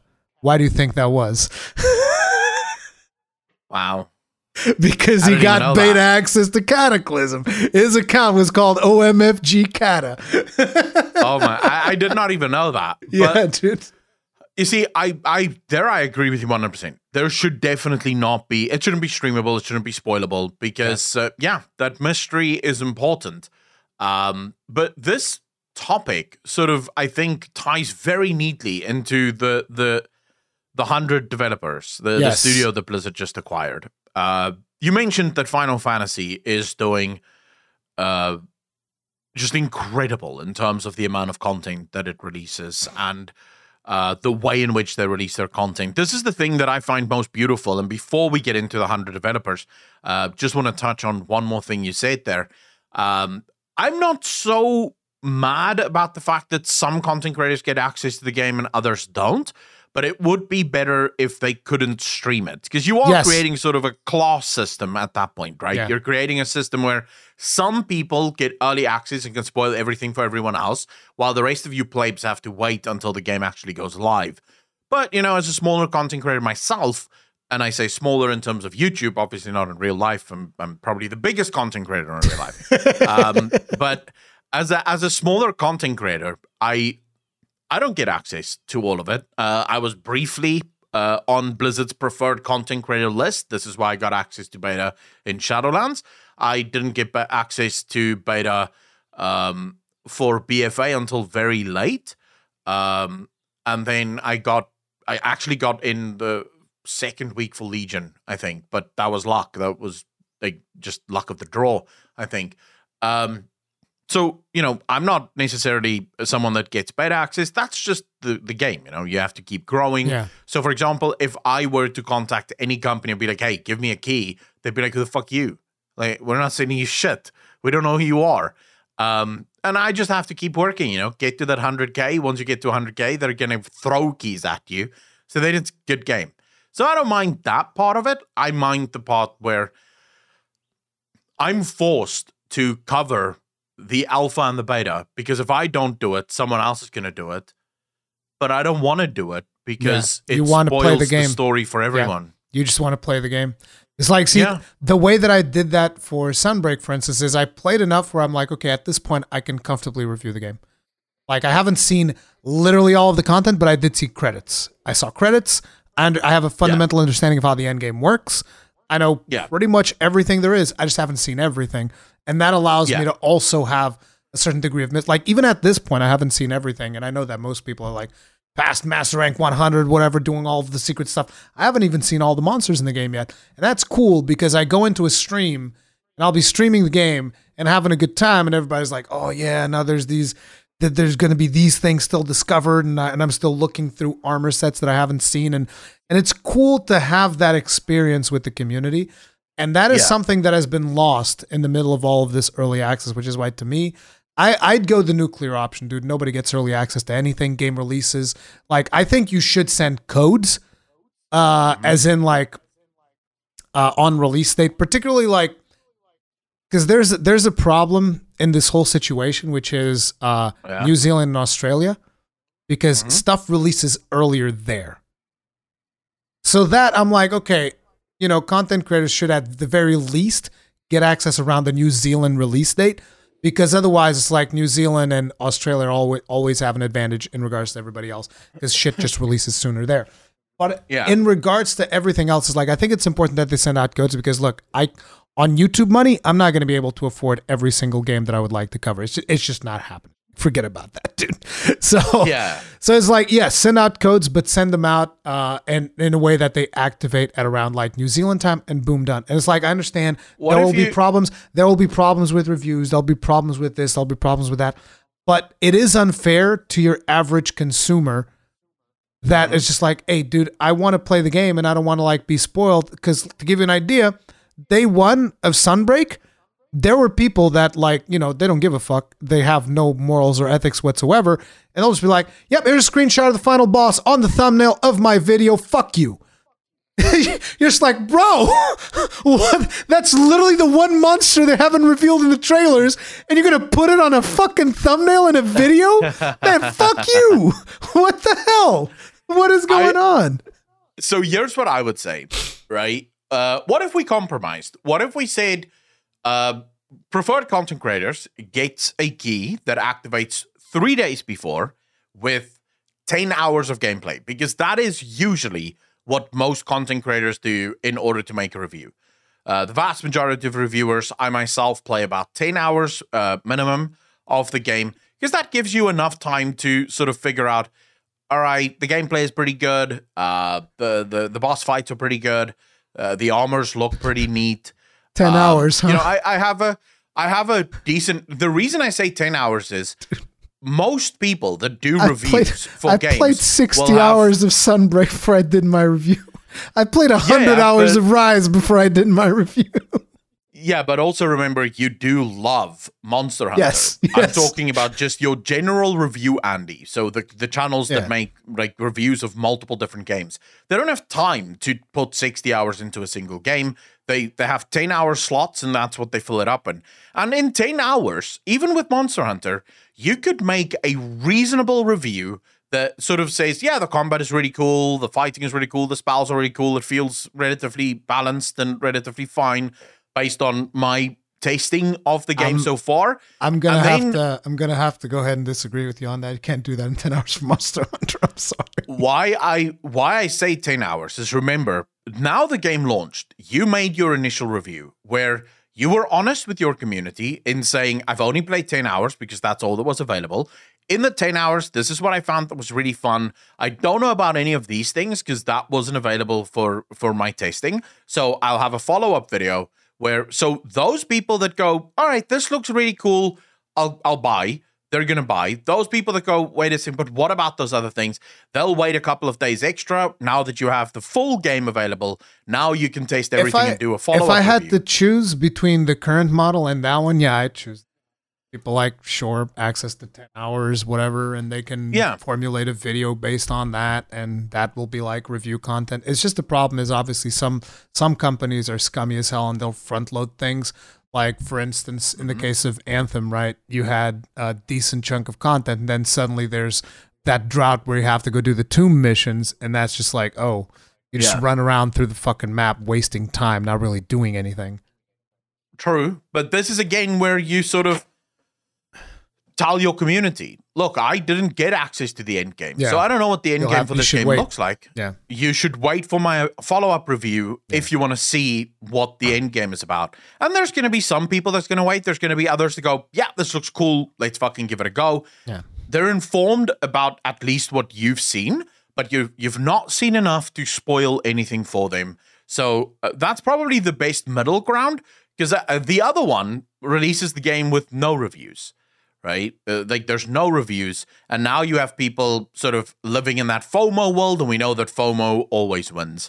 People are just going to throw their money at it, and you're basically going to tank a shit ton of creators, because all of those review Andy channels are dead in the water. They can't make reviews because, well, what's the point? The games don't. No, but the games are already live. Here's the thing, though. I mean, because the problem right now with a lot of people is like they won't do a review because, you know, Kotaku and IGN already did their reviews. So it's like, well, you know, the big boys already did the reviews, so it's pointless for me to do a review. But if nobody can do a review, then there's no reviews. So if there's no reviews, then nobody has early access. Anybody can do a review. Now, the problem, and this was something that already happened in the industry back in the day before they started sending out early codes, was that like some people will do some seriously degen stuff where they're just like, they'll just play the game nonstop, pump out a review as fast as humanly possible. Yeah. And that's terrible. Like I remember Jeff Gerstmann from Giant Bomb talking about how he played through Ocarina of Time in a weekend. That's not a game that you should be playing in 1 week. Like he didn't sleep. He was just like surviving on friggin' energy drinks. He played through Ocarina of Time and wrote the review in a weekend. And it's like, that's the type of stuff that you can expect if something like that goes live. But it's like, I don't know, dude. I just don't think that the way that things are done right now is potentially is in the best interest of consumers at large. I agree with you. I 100% agree with you. I don't know exactly what the fix would be. We could go with yours. We could go with mine. Both have still fairly large problems. The issue in both of those is the scumbag nature of the video game industry, right? Yeah. It doesn't matter. The video game industry is always going to find a way for it to work in its favor until, of course, it goes belly up. Now, let's talk about the 100 new developers that works for World of Warcraft. Proletariat. So this was the studio that worked on Spellbreak. Now, I didn't really play Spellbreak, but I saw plenty. I didn't either. I saw plenty of videos of Spellbreak, and one of the things that I remember liking is I like this art style. I think it looks cool. I like the animations that these characters are doing, and I like the fact that they're like, they were doing, I think, elemental combinations, so like interactions of like earth with wind to throw rocks, or fire with something else to throw flaming things, or, you know, that type of stuff that we've seen. Like, oh, you get somebody with the wet debuff and then you hit them with lightning and they take more damage. I think that they were doing stuff like that, which is very interesting for spellcasting and whatnot. Now, I've seen a lot of material from Bellular on that studio. Apparently, a lot of them were people that have worked in MMOs before, and they were kind of interested in doing MMOs. And not just that, but they also did a bunch of stuff that interacted with streams, like video games that were like kind of like stream games that would have chat interactions and stuff like that, which is very interesting. So it's like from a pure perspective of just like, okay, let's just look at this from the most positive angle possible. To me, it's like, this is fantastic. It's like 100 new people to create more content for World of Warcraft. This is awesome. Like maybe Blizzard's actually saying, hey, look at all this content that's coming out from 14. We got to make sure that we pump out content as well, because we've been pretty lackluster over the last couple of years. So let's go ahead and do that. And it does seem like some of those people are passionate about MMOs, which is, again, a good thing, because they'll be familiar with World of Warcraft. Maybe they will be able to develop something that is fun for the game. So like it, on that note, everything seems like it's an upside, right? And there's more nuanced things that I'd like to talk about. But the way that I look at it is like, okay, let's look at what Blizzard is doing with Diablo Immortal, which is straight up, you know, trying to get as much money as possible. And let's look at what Blizzard is doing with the WoW token, which, again, trying to make as much money as possible, to the point where they don't even get rid of bots. Let's be real. They don't get rid of bots because bots contribute to their... It's a fucking NFT. It's a fucking NFT. That's what the WoW token is. It's an NFT. It's an NFT marketplace. Yeah, but it's like... It's play to earn. Yeah, but it's like, basically, Blizzard doesn't even get rid of bots, because bots buy WoW tokens, bots buy boosts, bots positively contribute monetarily to World of Warcraft, despite the fact that they're basically, you know, a blight in the fucking game. Like, if you run a bot farm anywhere, fuck you and everybody who does the same thing as you. If your house was on fire, I wouldn't piss on you to put you out. That's all I'm saying. Like, I fucking loathe people who do this botting shit, who do this boosting shit that completely remove any and all integrity from the game. I have no respect for any of these people. And the fact that Blizzard basically allows them to continue to operate unpunished because, I mean, let's be real. How many videos have we seen from content creators that they can literally log into the game and run into bots? They didn't even have to go looking for them. They can just be like, oh, let me go run, some of these dungeons in SCC or whatever, right? In Serpent Shrine. There's a couple of dungeons there. And you're just like, oh, look at that. There's like 10 rogues going into the dungeon nonstop. It's like, dude, if random people can just run into this bullshit, you're going to tell me, oh yeah, we can't find them. It's too hard. We can't find them. It's, we just can't do it. No, it's bullshit and they know it and they're making money off of it. It's that simple. So when you look at it like that, the amount of money that Blizzard is taking out of World of Warcraft, why are they going to make an investment to hire a 100-person team? And again, the eternal optimists, we're going to go like, oh man, it's great. More people to develop for World of Warcraft. Now, the cynical in me instantly goes like, okay, so look, Bobby ain't going to approve no goddamn hiring of 100 people unless he can make the money back. Okay? This is going to be a significant investment of cash. And if they're putting in that much cash into the game, then most likely they're expecting to get that cash back tenfold.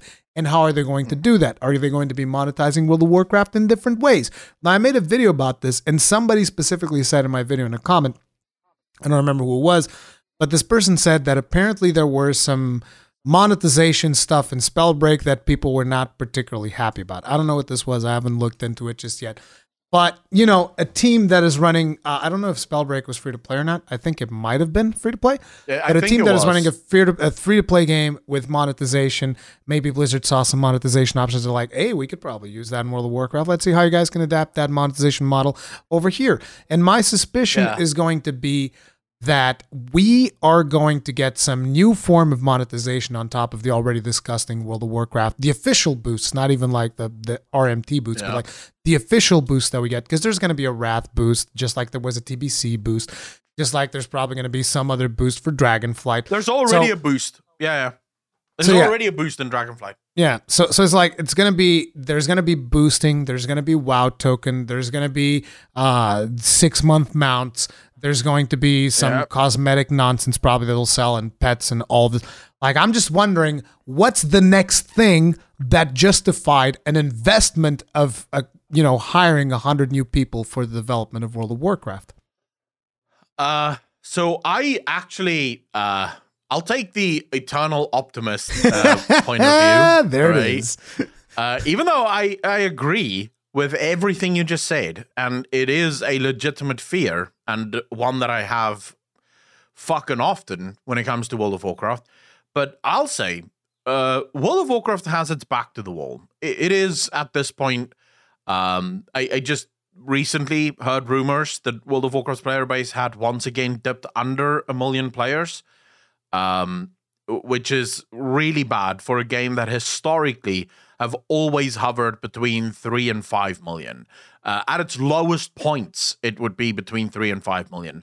If the game is now once again dipped below 1 million, that is worrying for Blizzard as a whole. We also have Ian that made it very clear in almost every single interview, they're looking at more content more frequently. And then he said something else alongside that. He said to Asmongold, we have neglected our casual players, and we think that it's important to bring more casual elements into the game, which I think goes hand in hand with the hiring of Proliterate.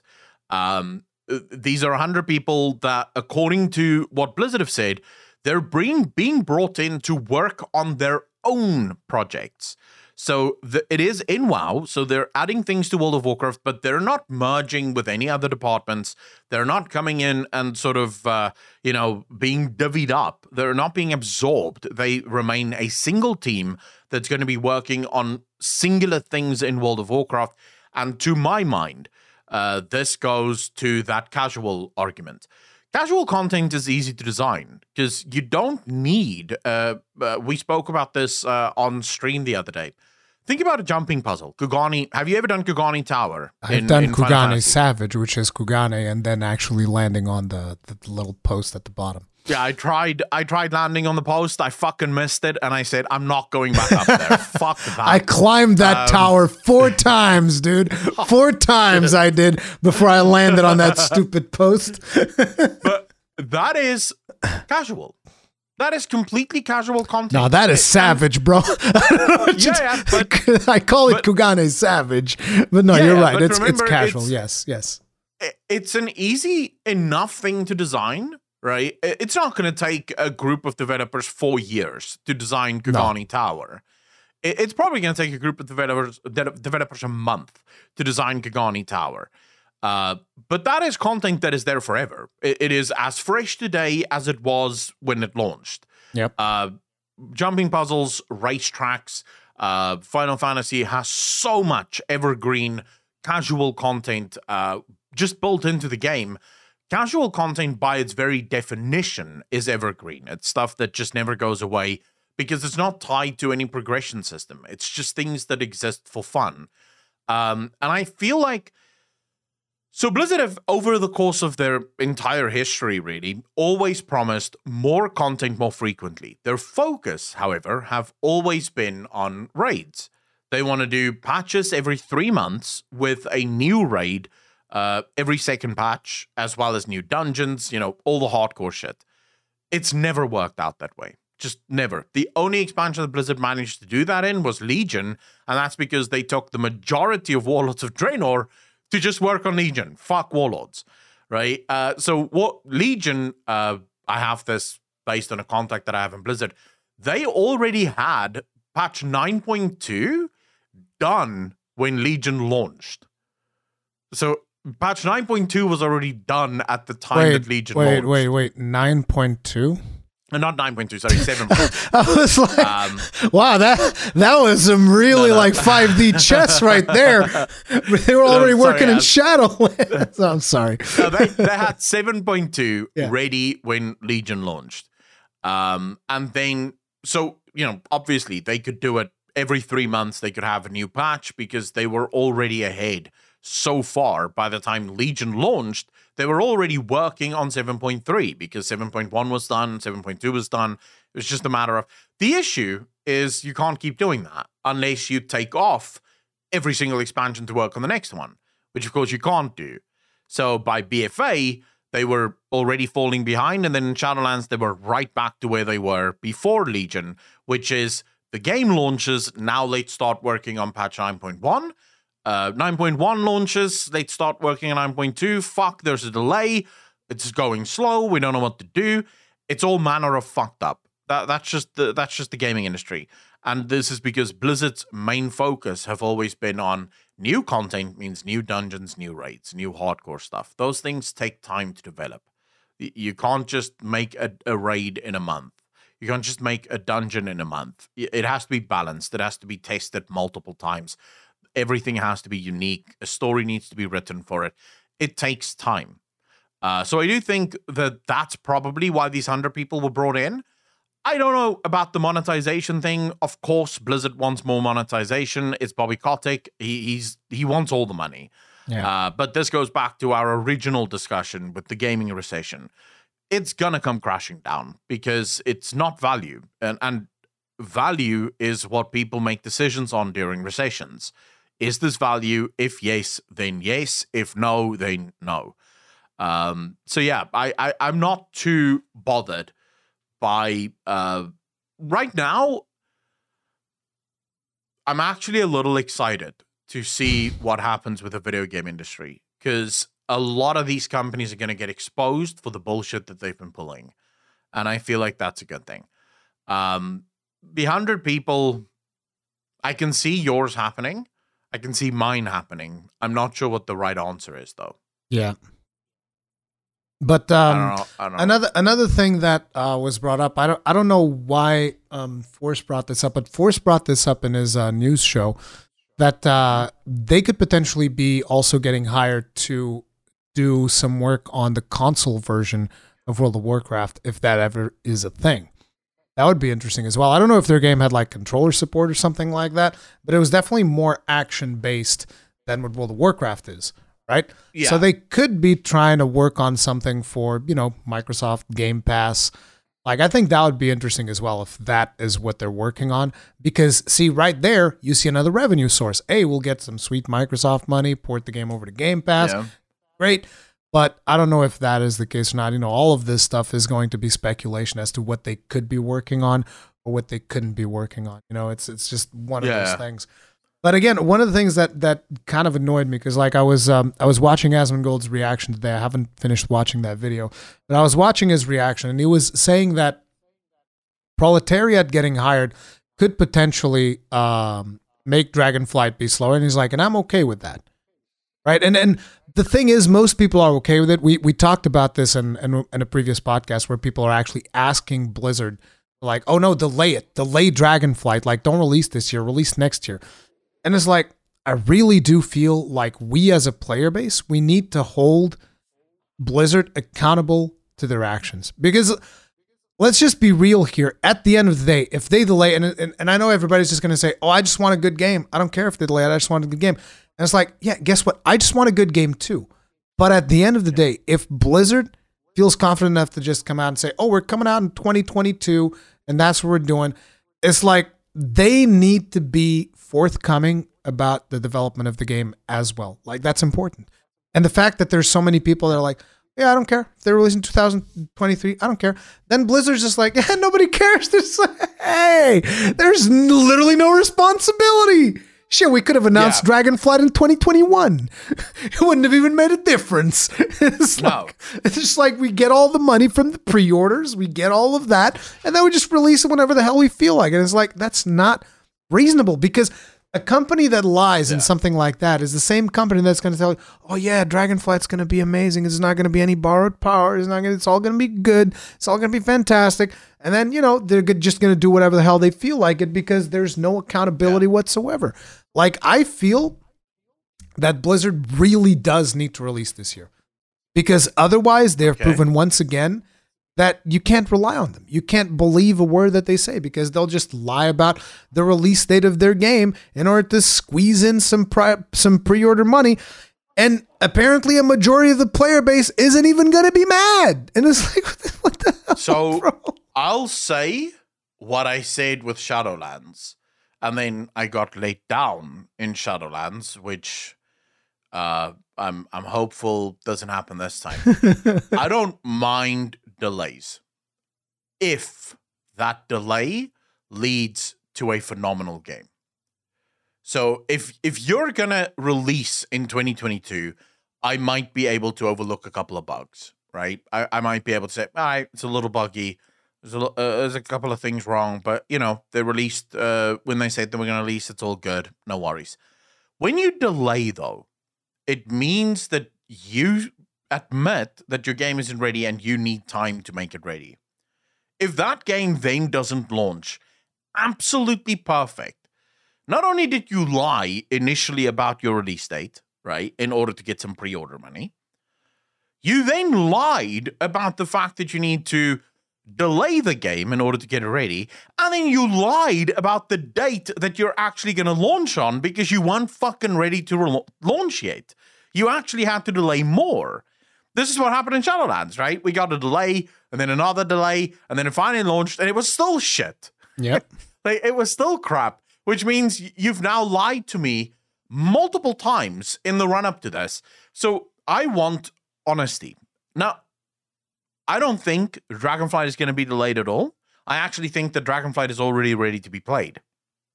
I think Blizzard could launch right now, and the game is done, based on just what they've said, but also based on historically. I hope that's true. I think the game is already done. I also think that one of the reasons for the crazy delays that we saw in Shadowlands is because Blizzard basically did with Shadowlands what they did with Warlords of Draenor. They realized at the launch of Shadowlands, when the massive outcry happened and people were really unhappy and people were hating on Torghast and people were hating on the world and everything else, they realized that this is fucked.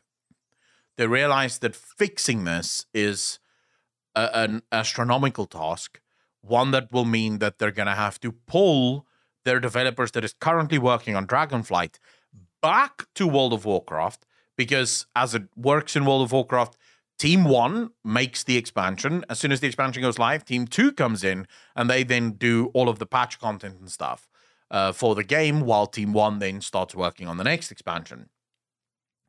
I don't think Blizzard did that. I think Blizzard said, no, you guys keep working on Dragonflight.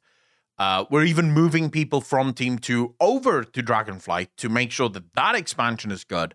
And we're just sort of going to triage Shadowlands. We're just going to keep it fucking running. Nothing else explains the 9-month content drought. There's no... How the fuck do you explain a 9-month content drought? Blizzard they were having a baby. They were delivering Dragonflight. It had to be Dragonflight, right? Because, I mean, just quickly, 9-month fucking content drought, and what launched after the 9 months was Korthia. Like, it's not even as if after the 9 months, a massive new zone got launched with multiple dungeons, making it worth people's wait. It was 9 months for Korthia. And wasn't it also what was it called? It's not the Sepulchre, the other one and before Domination. Halls of Domination. Yeah, that. Yeah. I mean, obviously there's a raid and there's Korthia, which is the only two things, which suggests to me that they had a reduced developer list working on this, and they kind of used the pandemic as the scapegoat. So they kind of used the pandemic because they didn't want to tell players. I mean, fuck, how's it going to look if you tell players, oh, by the way, we've kind of moved all of Team 2 into Team 1 to work on Dragonflight. We gave up on this expansion, guys. Yeah, but please but keep you guys giving us your money. You guys keep playing, all right? Yeah. Just hang out. Just hang tight. No, it was easy to go, yeah, sorry, guys, it's taking longer. Pandemic, working from home now, it really affects us. And players were like, yeah, all right, we can forgive that. It's a pandemic. Everyone's late. The funny thing is that most other gaming companies were late by like a month, maybe 2 months, not 9 months. We're having a baby, man. Every other gaming company was late by some of them were late by a couple of weeks, not even a month. I think Final Fantasy, how long? Final Fantasy, I think was their patch was delayed by maybe a month. I don't remember how much the delay was. I think it might have been a month, a couple of weeks, something like that. It wasn't too much. Yeah. No, it was. So this tells me that Blizzard is just, they were hyper focused on Dragonflight. I think Dragonflight is ready. It doesn't have as many systems. We'll have to wait and see what the open world is like, because this, I feel like, is the last play for Blizzard. And if you couple this with what we spoke about at the beginning of the stream, the recession is looming.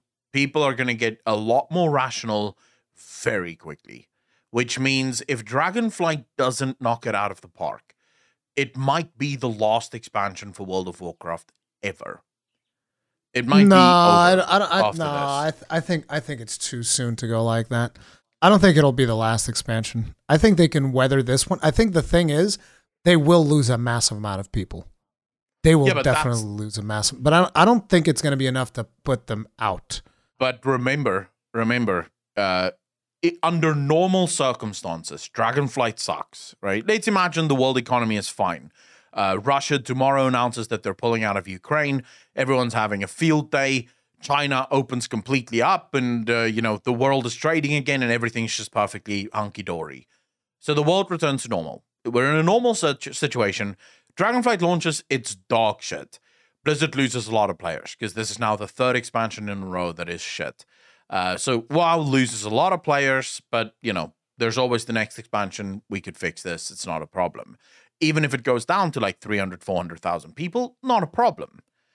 But now you have a recession where you're not just going to lose some players. You're going to lose a lot of people, because now even the people that is not quite addicted, but semi-addicted, starts looking at that $15 a month that could be going towards food or could be going towards cinema or something other than WoW, starts looking at that $15 and going, dude, I only have $15.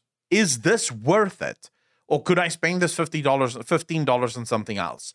And if Dragonflight isn't good, that rationality is going to be like, well, never mind. I'll go spend it somewhere else because this is not good. So you're losing that player base as well. The ones that in normal times would have stuck because it's $15, who gives a shit, they're now leaving as well, which makes that group even smaller. But Blizzard as a company is also getting fucked. Remember, it's listed on the stock market. The stock market is taking a beating, which means Blizzard, EA, those companies are bleeding cash at the moment. Now you have an MMO that costs millions to develop with a massive developer base. Blizzard have, I think it's something like 500 developers working on World of Warcraft, active development staff. Bro, those people have to be paid. Blizzard right? stock is rising. It's rising right now because the markets are like since the markets since June 28th, it was at 77, and today it's almost at 79. I mean, it is down from where it was originally. Yeah. I mean, if we go, the thing is, I keep zooming out. Okay, if you go to 6 months, then it's a little bit lower than what it was. Yeah. But even then, it's kind of like maintaining. So, but here's the thing. I expect, this is not financial advice, by the way, this is based on my limited knowledge of the markets. I expect the markets to recover probably a few times. So what we've seen so far for the last month, the markets fall and then they recover. And then they fall and then they recover, but it's eventually going to crash. This is because a lot of the investors still don't believe that it's going to be a recession. They still believe that the Federal Reserve and the central banks around the world is going to get inflation under control without causing recessions, because those Federal Reserves guys still say that it's going to be a soft landing. That's what they're creating now. So a lot of the markets are always more optimistic than, so basically the golden rule in investing is whatever the market is doing, do the opposite of that and you'll be rich, because the markets are usually stupid as fuck. But so Blizzard is going to be losing money. EA, all of these companies are going to be losing crazy cash as people just don't have money to keep investing because the party is over. Now you couple this with a complete crash in your biggest cash cow. It's not hard to see a company like Activision Blizzard going, we can't afford 500 developers on this game, and we can't really make this game with fewer developers. Let's just cut it. Just cut our losses and fucking go. This is why I think if Dragonflight is bad and the Recession is as bad as I think it's going to be, it's the end of WoW. Because it is going to drop too low, and a company like Activision Blizzard is just going to be like, fire the 500 fucking developers, cut the game. Because the overall staff for World of Warcraft is actually closer to 1,000. If you include all of the executive producers and the QA people and the general, like the community managers and stuff, it actually comes to almost 1,000 people that is paid purely working on World of Warcraft. That's a giant fucking chunk of people that work on one game. So I can see things getting really bad. And that's what one should hope that someone at Blizzard is smart enough to realize that this could happen. And that might be why they've decided to go back to their roots with Dragonflight, back to a more basic sort of game. We'll see. We'll see if that's the case or not. Yeah. Final story, because this is going to be quick because we're almost out of time. I just quickly wanted to get your thoughts really on this. Did you hear that EA is working on a single-player Battlefield game? Nope.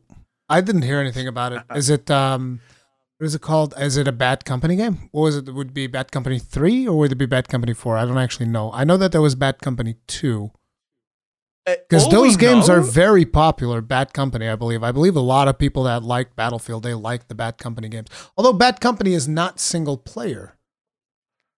Bad Company still had multiplayer. Oh. Yeah. So this is, all it says is it's being made by EA's new Seattle studio, which is being run by Halo's original art director. It's a single-player Battlefield game, which That's just so weird. Like the whole thing about Battlefield has always been the amount of players that you can squeeze onto these massive maps with massive skirmishes everywhere. Like that's the whole thing about Battlefield. Like why Battlefield to make a single player game? It's weird.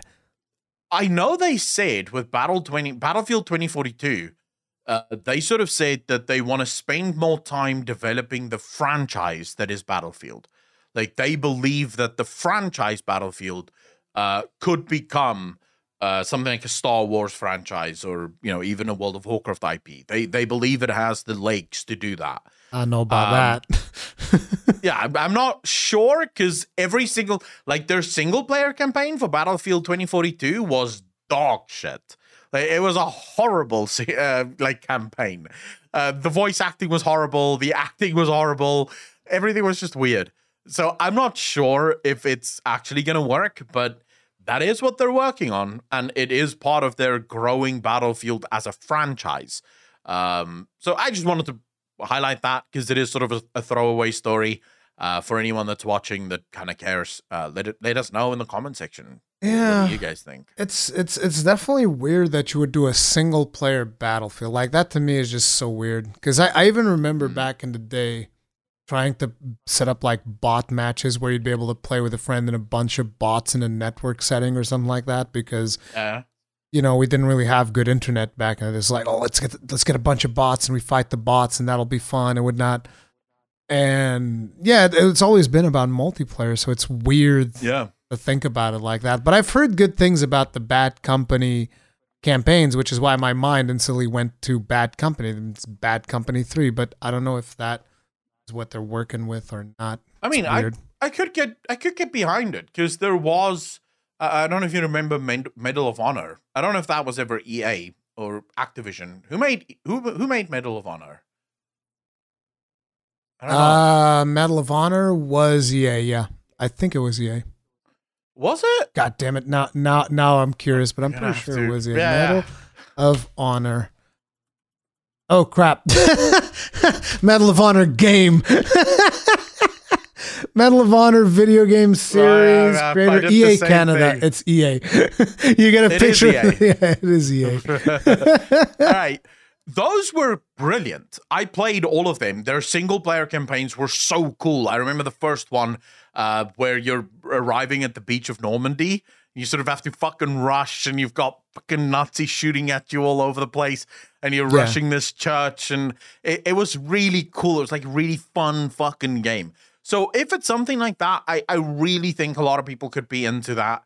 And it sort of takes the pressure off the multiplayer games, right? Because now they can just launch the multiplayer games as multiplayer, and those who want campaigns, well, they have a single player campaign that is there, depending on the pricing, of course, because like usually you're talking about a lot of these campaigns would be like 8 to 12 hours long or something like that. I don't think it's particularly reasonable to charge 60 bones for that, right?